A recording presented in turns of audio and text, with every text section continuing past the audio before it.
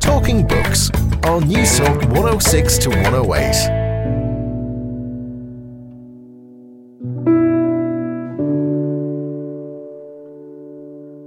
I think Luther felt he could only do, well, it comes back to that phrase I quoted earlier that he's meant to have said at the Diet of Worms, and we're not sure if he said it, "Here I stand, I can do no other."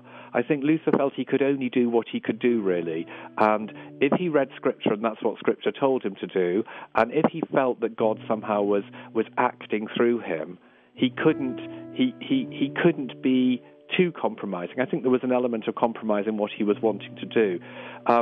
And I think he certainly felt driven, he certainly felt chosen, but I don't think that makes him the kind of inflexible egotist that people present him as. He is a very, very complex man. He says contradictory things quite often during his life, and as I've said already, he has these extraordinary ups and downs. So, in his latter years, you will constantly read, every couple of months, he has a spiritual collapse and takes to his bed and says he's about to die and meet God in heaven. And no one quite knows what to do, and then he recovers. And it seems to me those aren't perhaps spiritual collapses, but those are kind of emotional and psychological collapses. Every man must do two things alone. He must do his own believing and his own dying. The powerful and resolute words of German theologian, monk, philosopher and writer Martin Luther. Hello, how are you? And you're very welcome to Talking Books. I'm Susan Cahill. It's great to have your company this evening. Well, on tonight's show, we're going to unpack the life and enduring legacy of the great Martin Luther, possibly the most fearless man of the 16th century. The man who boldly nailed 95 theses or his disputation on the power of indulgences to the doors of the Castle Church at Wittenberg, a daring action that set off the Protestant Reformation, and much more besides. This evening, I'm joined by journalist, historian and biographer Peter Stanford, whose compelling new biography, Martin Luther, Catholic Dissident, has just been published by Hodder and Staunton, where Peter writes, Luther is one of those individuals who explains why the world is as it is now. His biography is not just for believers of whatever denomination, but for all who want to understand how he arrived at the state we're in. So who was Martin Luther?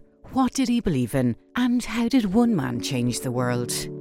Hello, my name is Peter Stanford, and I am a writer based in London. My new book is about Martin Luther, this being the 500th anniversary of the start of the Reformation.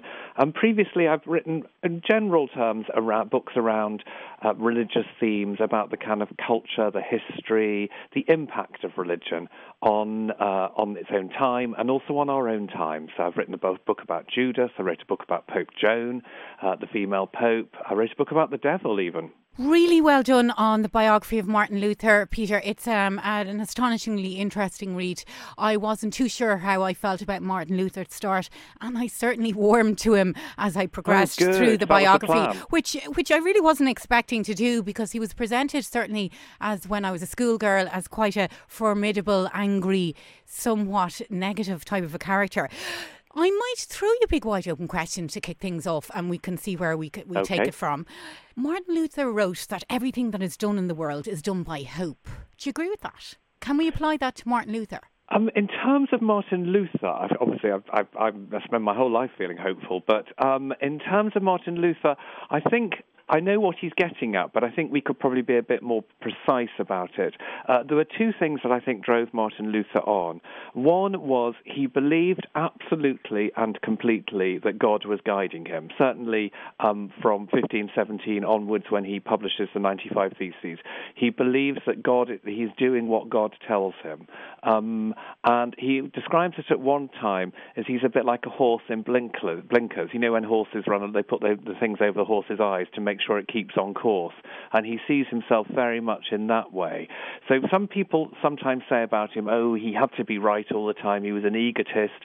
He wouldn't admit that he was wrong. And, that's one way of looking at him. But I think a better way of looking at him is this was a man who believed God was guiding him. The other thing, perhaps not hope, but courage. And